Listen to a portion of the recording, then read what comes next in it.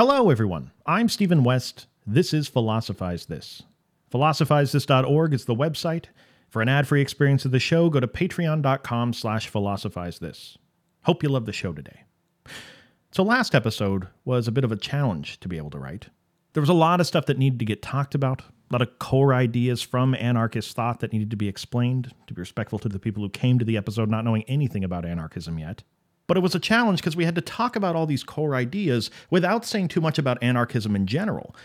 Because look, it's a fact of the universe. You say anything about anarchism, a beacon goes up into the sky, anarchists start crawling out of the trees all over the world, rah!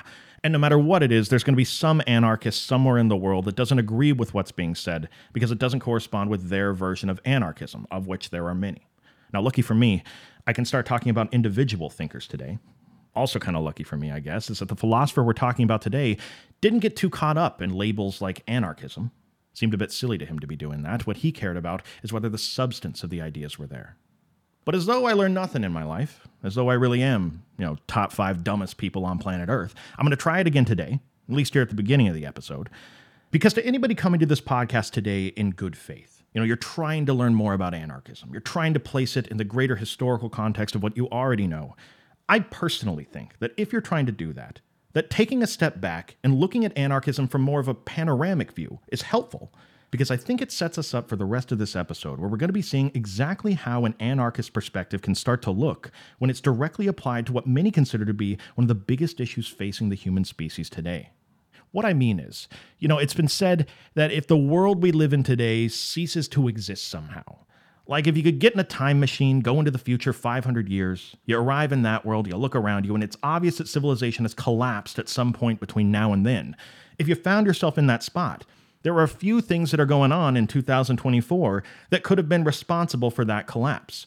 Nuclear proliferation, our toxic relationship with the natural world, various forms of social unrest. We got fascism, mental illness, addiction, socioeconomic turmoil, religious fighting of any type, not the least of which are the political religions that people are a part of today. The list goes on, take your pick. But the point is that an anarchist might ask the question here, are these all completely separate phenomena that are totally unrelated to each other? Or might there be something more fundamental that's going on, where all these things are just different symptoms of the same sickness that's overcome society? What they'd be alluding to is, what if our blind acceptance of involuntary hierarchical authority, our obsession with constantly looking at everything around us in terms of superiority and inferiority, what if that was directly responsible for a lot of these problems, or all of these problems? The philosopher we're talking about today is Murray Bookchin. And while he's considered by many to be one of the greatest anarchist thinkers of the recent past, he himself, again, didn't get too caught up on the label of anarchist. In fact, anarchism, as far as he saw it, was not some recent breakthrough in political philosophy, some radical, entirely new set of ideas. To him, what people in the modern world often call anarchism is really just the natural progression of a tendency in human thought that's been going on since the beginning of civilization as we know it. More specifically, since about 5,000 years ago when we started structuring things in terms of forced hierarchical authority. As Murray Bookchin says, Sitting Bull and Crazy Horse, the great Native American leaders of the resistance against colonial domination from Europe, Sitting Bull and Crazy Horse were anarchists to him. Now, if you said to either Sitting Bull or Crazy Horse, you're an anarchist, they'd look at you like you just lost your mind. They wouldn't know what you were talking about with the specific label of anarchist. But if you told them about the anarchist values that we talked about last time of liberty, equality, and solidarity, these two people, to Murray Bookchin, would understand exactly what you mean. They would certainly understand the concept of liberty and resistance to involuntary authority that's being imposed upon them from the outside. They definitely understand the concept of equality among the members of their tribe and how people ultimately complement each other within a group. They, of course, saw solidarity with their immediate community as an important part of how society should be structured. So again, labels aside to Murray Bookchin, call it anarchism, call it whatever you want, but the Native American resistance against colonial domination represented a very human tendency that keeps on repeating itself throughout human history, a tendency to demand, when it's possible, greater levels of liberty, equality, and solidarity than former societies have had before. Christianity is an example of this to Bookchin, with the second coming of Christ as a sociological story created by human beings to express it. where after the end times it is said, the wolves shall lay with the lambs, the false prophets and unjust authorities on earth will be abolished, and everybody will live together equally under the eyes of God. This is an example to Bookchin of this tendency in people's thinking that in more modern times we might otherwise call anarchist. More examples of this throughout history, though. How about the American Revolution? Taxation without representation from King George, a focus on the solidarity of regional communities rather than colonial rule. There came a point where people were unwilling to live under this unjustified authoritarian regime, and they decided to do something about it. What would you call that tendency? Is it a totally isolated event? Since this is a philosophy podcast, to give an example Bookchin mentions from the history of philosophy, how about the Enlightenment that we've talked about extensively on this show? When Immanuel Kant writes his famous essay in 1784 called What is Enlightenment? And he says that to be enlightened, we got to remove ourselves of our self-imposed tutelage of the past, to him meaning the needless authority of religious thought. And then when he says that moving forward, we should be using reason as a more reliable guide for structuring the systems in our world, when Kant writes that is him and many others existing in a society where they look around them and obviously feel like something's very wrong about the way things are, and it's them standing up to the authority of religious claims to truth and demanding greater levels of liberty, equality, and solidarity for people in the process. Now, there are 100 more examples I could give of moments that Murray Bookchin believes are examples of this human tendency repeating itself. The historical rule seems to be that when a high enough percentage of people look around them and they realize something's wrong with how things are set up, they will eventually get tired of it and demand greater levels of this liberty, equality, and solidarity. Is it crazy to think that we might have one of these moments of progress again? I mean, ask yourself, have we experienced the last time that the average person gets an upgrade in the quality of their life in these areas? Probably not. And how close we are to another one of those moments occurring is probably correlated with what percentage of people in a given time are looking around them and thinking, wow, things are really messed up when it comes to how we're doing X thing. So enter Murray Bookchin's primary area of expertise, the field he dedicated most of his life to. I'm talking about the human species and its relationship to the natural world. Again, this is one of those major issues that is going on today that entertaining an anarchist perspective on it might give us an interesting new angle.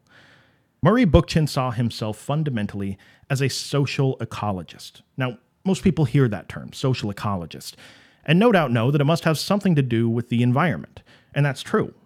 But to understand fully what social ecology is, it's important to understand how it differs from more popular strategies in today's world of solving our environmental problems.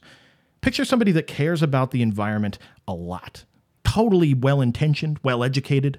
This person recycles, they compost, they even got a little ficus plant that they named Hubert. He sits on the windowsill every day smiling out at the world. This person's incredible. And this person, whenever they leave their apartment to go and vote every couple years, they show up to the ballot box and they do their part there as well. They support the bills to help the environment. They voted for a ban on single-use plastics last time they went. It's nice. They supported a bill to plant trees in urban communities. They volunteer to pick up trash on the beach during their off time. They donate to green charities. They buy from green companies whenever they can. By one standard of definition, they are the picture of an environmentally conscious person. But all this effort, no matter how well-intentioned it is to a social ecologist like Murray Bookchin, this is all, when it comes down to it, pretty superficial, if we're just being honest. What does he mean? Well, banning single-use plastics, for example. You buy something, it comes to you in a plastic package, you throw the packaging away, and then it sits in a landfill for 1,000,000 years. That's a problem. And getting rid of that plastic certainly may clear up a bit of space in our landfills, for sure. But it does absolutely nothing to fix the true cause of single-use plastics being a thing in the first place. Because single-use plastics are just one iteration, one symptom of the toxic way that we've set things up in our social and economic institutions. Social ecologists like Murray Bookchin think that what people typically think of as purely ecological problems, something that's just a problem when it comes to the environment, in reality, these things are often caused by horrible ways that we've set up the relationships between fellow human beings. In fact, even saying it the way I just did there, where there's some obvious distinction between where other people out there end and the natural world begins, that's a false distinction to a social ecologist. No, as human beings, civilization isn't separate from the natural world. We are a part of the natural world. As Murray Bookchin says, we are also an animal species living in an ecosystem on this planet that's worthy of respect. And when you look out at the world and you see things like pollution and overfishing and deforestation and resource depletion, these tangible effects on the natural world are a direct reflection of our social and economic relationships, and our attitude towards nature directly reflects our attitude towards other people. A social ecologist is just somebody that's fine with recognizing that reality, and then tries their best in their free time to figure out how anybody else could possibly see this otherwise. To Murray Bookchin, we are on a sinking ship here. We have a sick global society where the accepted economic arrangement is that some countries are winners and other countries are losers. It's an arrangement where countries like the United States or England can get off the sinking ship and find a lifeboat, while other countries whose populations feel the direct impact of the way things are set up, these people are just left to suffer. People justify it by saying it's either just bad luck for them, or they use some sort of Darwinian argument that only the strong survive. Whatever it is, the larger horror of it all, to Murray Bookchin, is that all throughout this entire process, almost no one out there is even interested in asking why the ship is sinking in the first place. To continue the metaphor, they just want to paddle on their lifeboat and find another ship that's doomed to sink. And then as the ship starts to sink, they'll just take a bucket and start dumping buckets of water over the side like they're Bugs Bunny, try to make the problem not seem so bad. It's almost like we're dealing with people who are immersed in a religion. And if you remember our episode we did on the philosopher Guy Debord and his book, The Society of the Spectacle, then you already know some of the arguments for how capitalism, in particular, can not only serve as a religion for people to participate in, but it has a special ability to mask the fact that you're part of a religion when you're in it. And more than that, oftentimes when you show someone how similar their commodity fetishism is to a religion, they don't even usually care that much on the other side of it.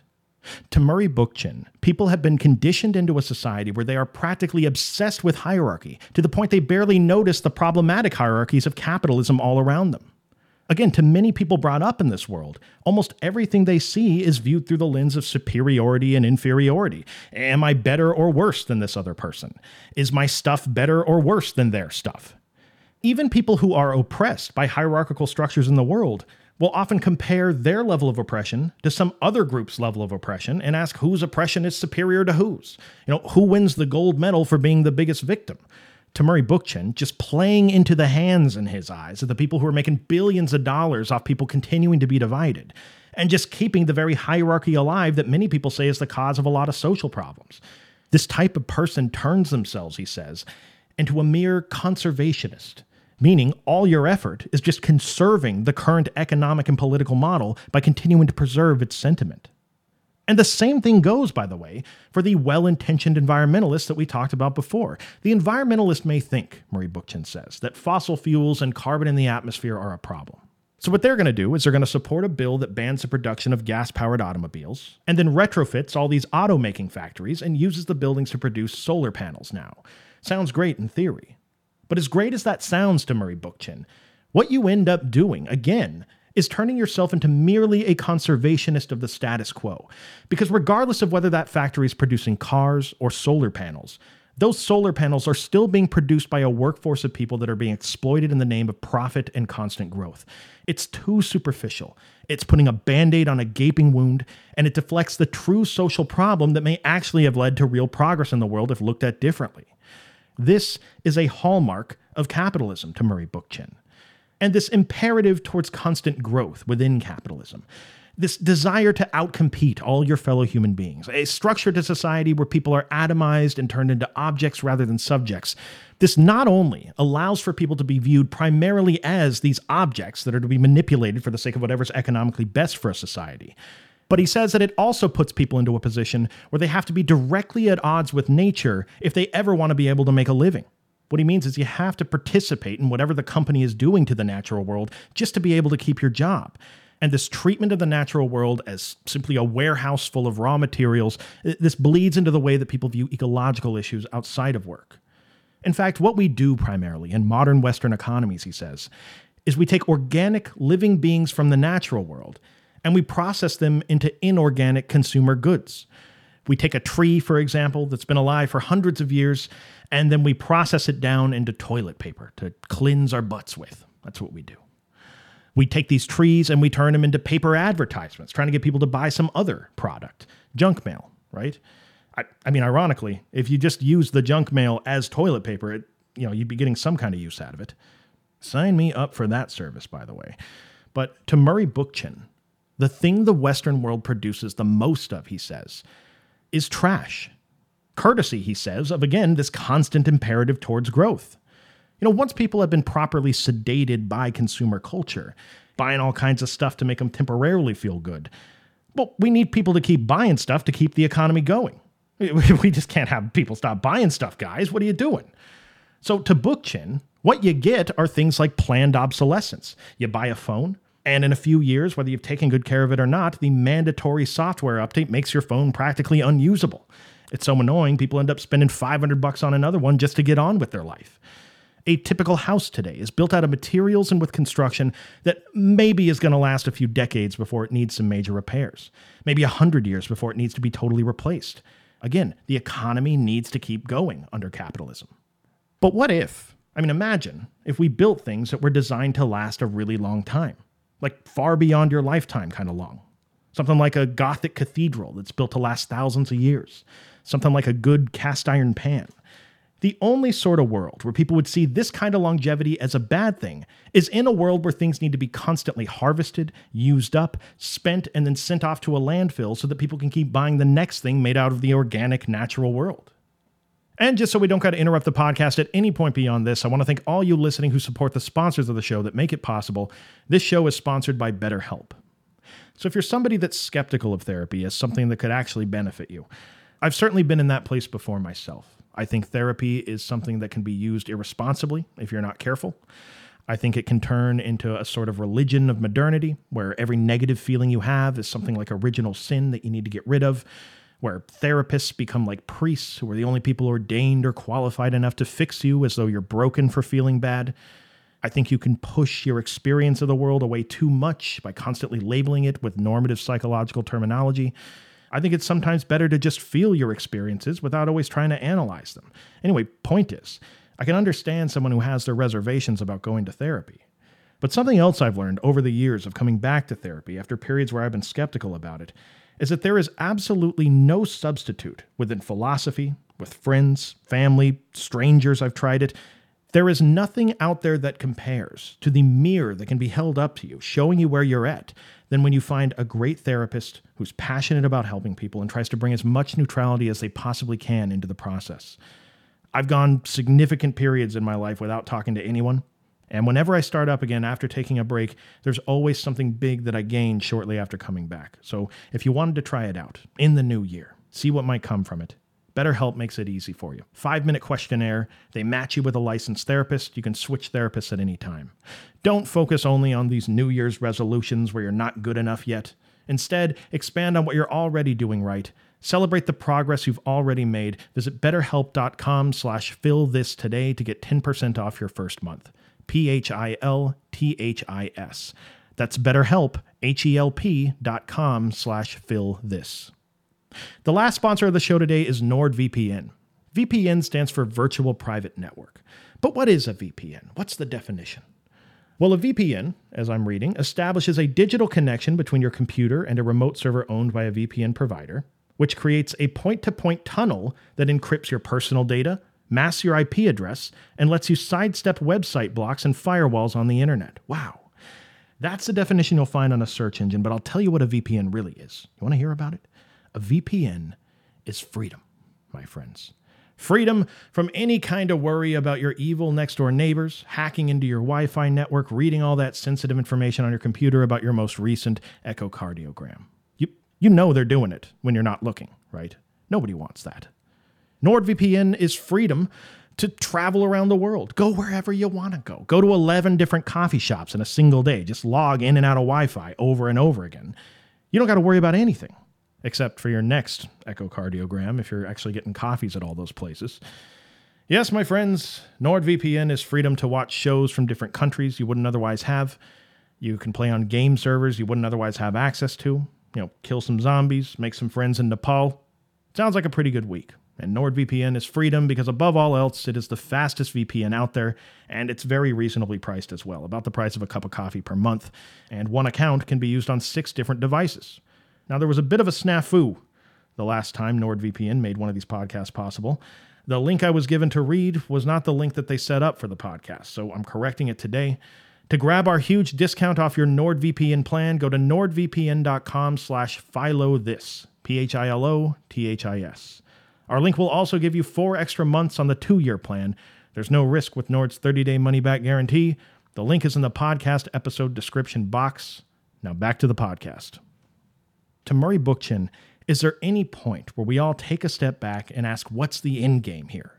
Far from the first time this point has been made, but it still rings true. We have a seemingly infinite capitalist imperative towards growth and a finite number of resources in the natural world. Isn't it just crazy for someone to not expect this to go bad for us at some point? With the growing number of people that are looking around them and feeling weird about all this, is that just a growing number of realists that actually want to ask what's causing this ship to sink in the first place?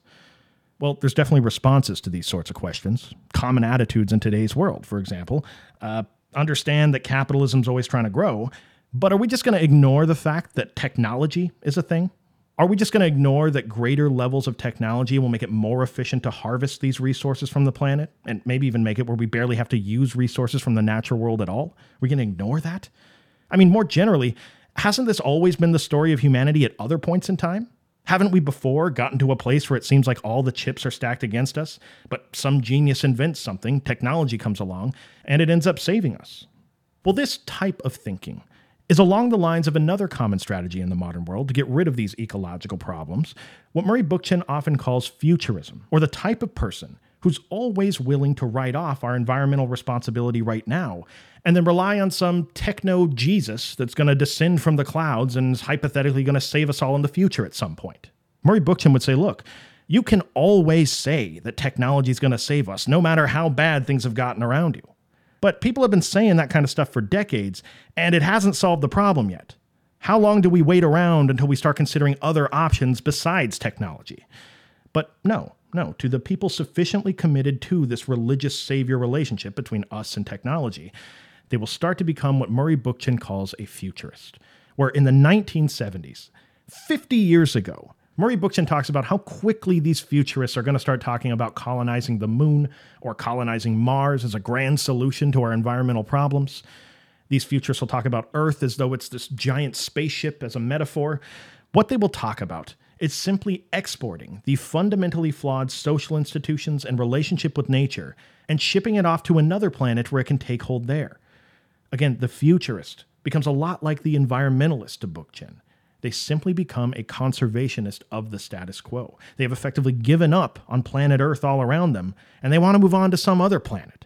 And as Bookchin says, anybody coming from the angle of a social ecologist just sees this whole situation from a totally different perspective. To a social ecologist, it is not humanity's job to be good stewards of nature, or to just be good self-appointed managers of nature. To a social ecologist, what we should be aiming for is to be living in harmony with nature. His reasons for believing this come in part from evolutionary biology. He says from the first time there was an amoeba, that amoeba had a certain way that it was to be an amoeba. That amoeba relied on its environment to be able to live. It needed to live in water, for example. That amoeba adapted to its environment when that water changed temperature.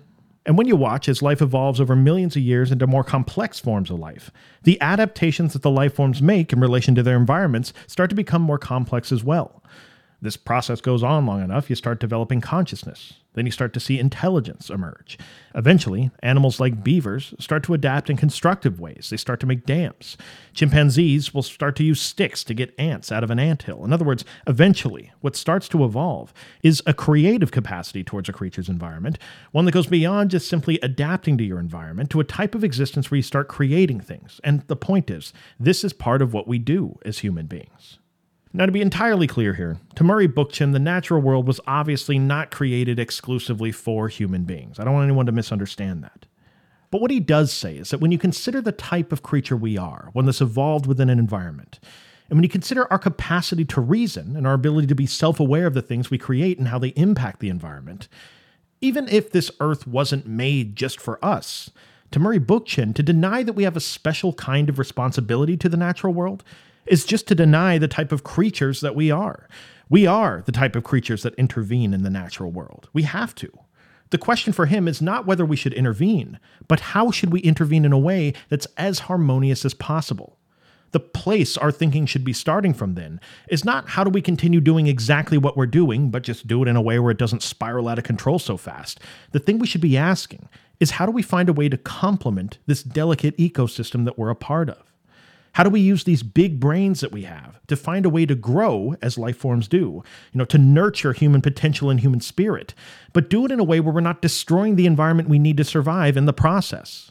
This is a very different way of seeing our place in the natural world. And what comes along with that, if that was the way you saw things, is a certain amount of respect for the immediate environment that you're living in. Because if the Earth is not just a warehouse full of resources that was put here so we can make a bunch of stuff for people to be able to buy, then the Earth now becomes something that you more see as your home, or your oikos, to use a Greek term that Bookchin really liked. And when you consider the futurist strategy, that the goal is to get on a rocket ship, leave the planet, and have a clean start on some other planet out there, a social ecologist might ask the question, doesn't any strategy of living in harmony with an environment that's actually going to work out, doesn't that ultimately have to start from a place where this planet is your home, and that you love this place, and you want to find a way to preserve it because it actually means something to you? Should we be treating the planet like it's a bathroom at a bus station, where dudes are literally arcing their pee into the urinal from 5 feet back like they're Steph Curry, because nobody really cares about this bathroom. Everybody's on their way to somewhere else. It's actually their home. See, to Bookchin, a futurist talks a big game about having these cosmic communities in space, these galactic villages where we're all working together in harmony. But we don't even have those sorts of harmonious communities on our own planet. What makes you think we're going to have them there? Bookchin thinks that technology should never be thought of as some sort of religious savior or as something that allows us to write off our immediate responsibility to our environment. But what technology absolutely should be thought of, he thinks, is something that always, at any moment in history, has the ability to liberate people and make human life a whole lot better than what it is. See, this is one of those directions people will go in when they hear these sorts of ideas, that if what this dude's saying is that we all just need to live in harmony with nature, man, that what he must be saying there is that we all need to go back to the Stone Age, reject any progress that's been made in the last few thousand years, and just sleep happily on a pile of leaves that you've fashioned into a mattress on the floor of a cave somewhere. But again, this is not what Bookchin is saying. In fact, given how hardwired it sometimes seems to be into human beings to just keep trying to make better and better stuff that makes people's lives better, technology should be something we're all celebrating when it comes to making progress. But he'd say in practice, in the real world, celebration is not always how it goes down under a capitalist socioeconomic model. To explain what he means, take one of the most potentially world-changing tech advances in the recent past. Developments in the field of artificial intelligence and all that may be possible if intelligence was actually something that could be automated at scale. Now, regardless of whether artificial general intelligence ever becomes a real thing, when you consider just a conservative estimate of the types of jobs AI is going to be able to do better than a person within the next 50 years, people living in some alternate universe where their everyday life isn't just to be a worker and consumer under capitalism, in that alternate universe, those people might be taken to the streets celebrating, throwing their hands up in the air, just weeping towards the sky. Confetti goes off behind them. Thank you, technology. Because of you, now millions of people out there won't have to do these menial, boring, soul-draining jobs anymore. And now, just like at other points throughout history, the average human life can now be something that looks very different than it did before. Maybe people will spend more time with their families now. Maybe they could get to know their neighbors better, be part of an immediate community. In this fantasy world, the sky's the limit. If technology can free people up to do other things, then why wouldn't we use technology to get the necessary work done? But that's not what goes on in a capitalist society. See, in our world, we're seeing this exact same amazing breakthrough in technology of AI, and instead of celebrating, a lot of people are terrified. Terrified they're going to be unemployed when AI replaces them. Sad that what they went to school for years is now a body of knowledge that can be replaced by an app on your cell phone. Scared you're going to go to school for something now that'll be completely obsolete by the time you graduate. Why is such an incredible technological breakthrough being seen as something that's going to hurt people? To Murray Bookchin, this situation could only go on in the type of society where scarcity is something that is enforced. He says 100 years ago, scarcity was something that had to be endured. In today's world, it's something that's enforced. What did he mean by that? Well, what he means is that in theory, we have the technology and the resources to be able to produce enough for everyone on this planet where nobody needs to be stuck on that sinking ship from before without a lifeboat. We have the ability to treat our fellow human beings as though they're an animal in this ecosystem that's worthy of respect. And yes, people in former societies had to endure scarcity when there wasn't enough food, shelter, or medicine to go around for everyone. But in today's world, the only thing stopping these basic resources from being distributed to people is an enforcement by a centralized authority that needs scarcity to continue to exist so that people will keep on working and producing at an ever-increasing rate to be able to keep this economy going. So a totally reasonable question to be asking here when you hear this sort of critique about so many sweeping aspects of society is to ask the question, so what should we do about it then, Mr. Bookchin? Or as I like to call him, Uncle Murray. What do we do about it? And the good thing about Uncle Murray is that he's not shy at all about giving answers to that question. He'll tell you exactly what he thinks needs to be done, and it starts to sound very similar to the federated network of communities that we talked about last episode. He is very much a fan of local community involvement in multiple different domains. He's a fan of food cooperatives, affinity groups, non-hierarchical voluntary neighborhood associations, town meetings. So in other words, in a very broad sense, Murray Bookchin was a fan of starting small, where the people that are living in a sick society like this can start to rediscover what it's like to participate and have a relationship with other people that is on a human level of scale. See, this is one of the big problems to him with how society's currently set up. It's too big. Our cities, he said, have become nations. And he says that when you go to New York City and you stand on top of the World Trade Center and you look out at the horizon, obviously, his example didn't age the best here, but his point is that when you're in a high place and you look out at the horizon and it's 40 miles across with a sprawling metropolis of millions of people between you and the horizon, how in the world can any single person possibly hope to understand human life at that scale? How can you ever be informed enough to understand the problems of millions or billions? More than that, how can anyone who's been elected to govern society at that scale possibly comprehend the level of bureaucracy that's required for a centralized authority to keep all those people well managed? No, what Uncle Murray says is that much like every other creature in nature that needs to learn to live within its immediate environment in a harmonious way, if we could start small, just in our own communities, if we could just take responsibility for how our immediate surroundings are, that might be one small step in the right direction towards a better world. See, one small step at a time is okay to a lot of revolutionary thinkers. In fact, dare I say, to most revolutionary thinkers at this point, incremental progress may actually be the only way. Nobody here's talking about some violent, bloody revolution that takes place overnight. There's good reason to believe that when it comes to anarchism, nothing even remotely like that could ever work in the real world for many of the same reasons that Marxist revolutions have failed in the past.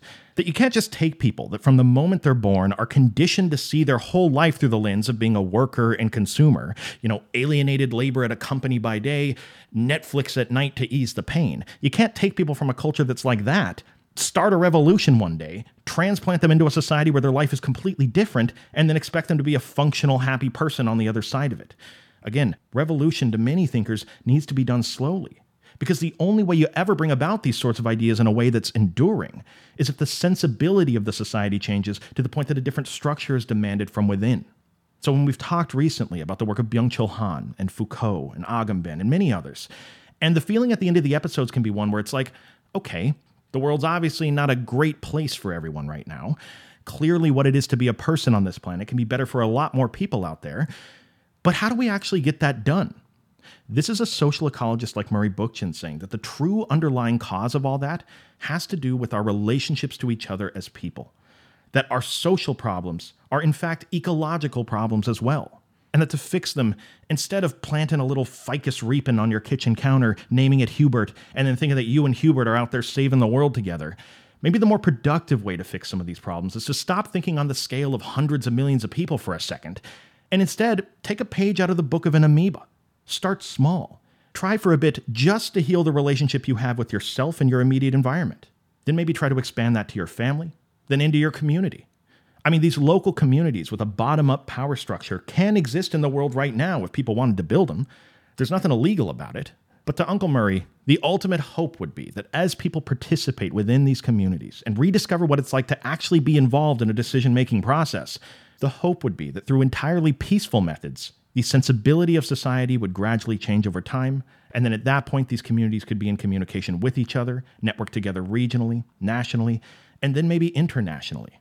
the hope would be that this would peacefully turn into another one of these moments from history where people demanded this greater level of freedom, equality, and solidarity for the structure of society more broadly. Now, there were a lot of questions sent in after last episode asking how any of these bottom-up ways of organizing the world could ever work in practice.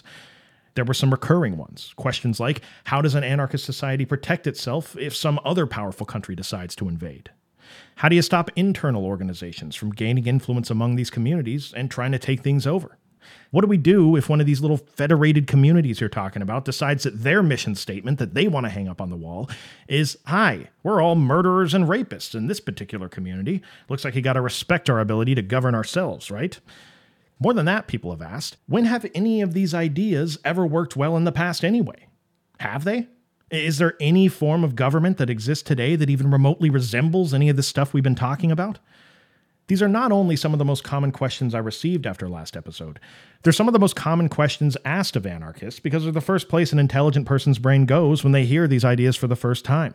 And because they're among the most asked questions, they're among the most answered questions by anarchists as well. We're going to hear the answers to all these questions, among other things, next episode. If you have any other burning questions you've thought about since last episode, please send them my way. I'd be happy to read them. Thank you to everybody, by the way, that leaves comments and gets a conversation about this stuff going. Could never do this without your help. And as always, thank you for listening. Talk to you next time.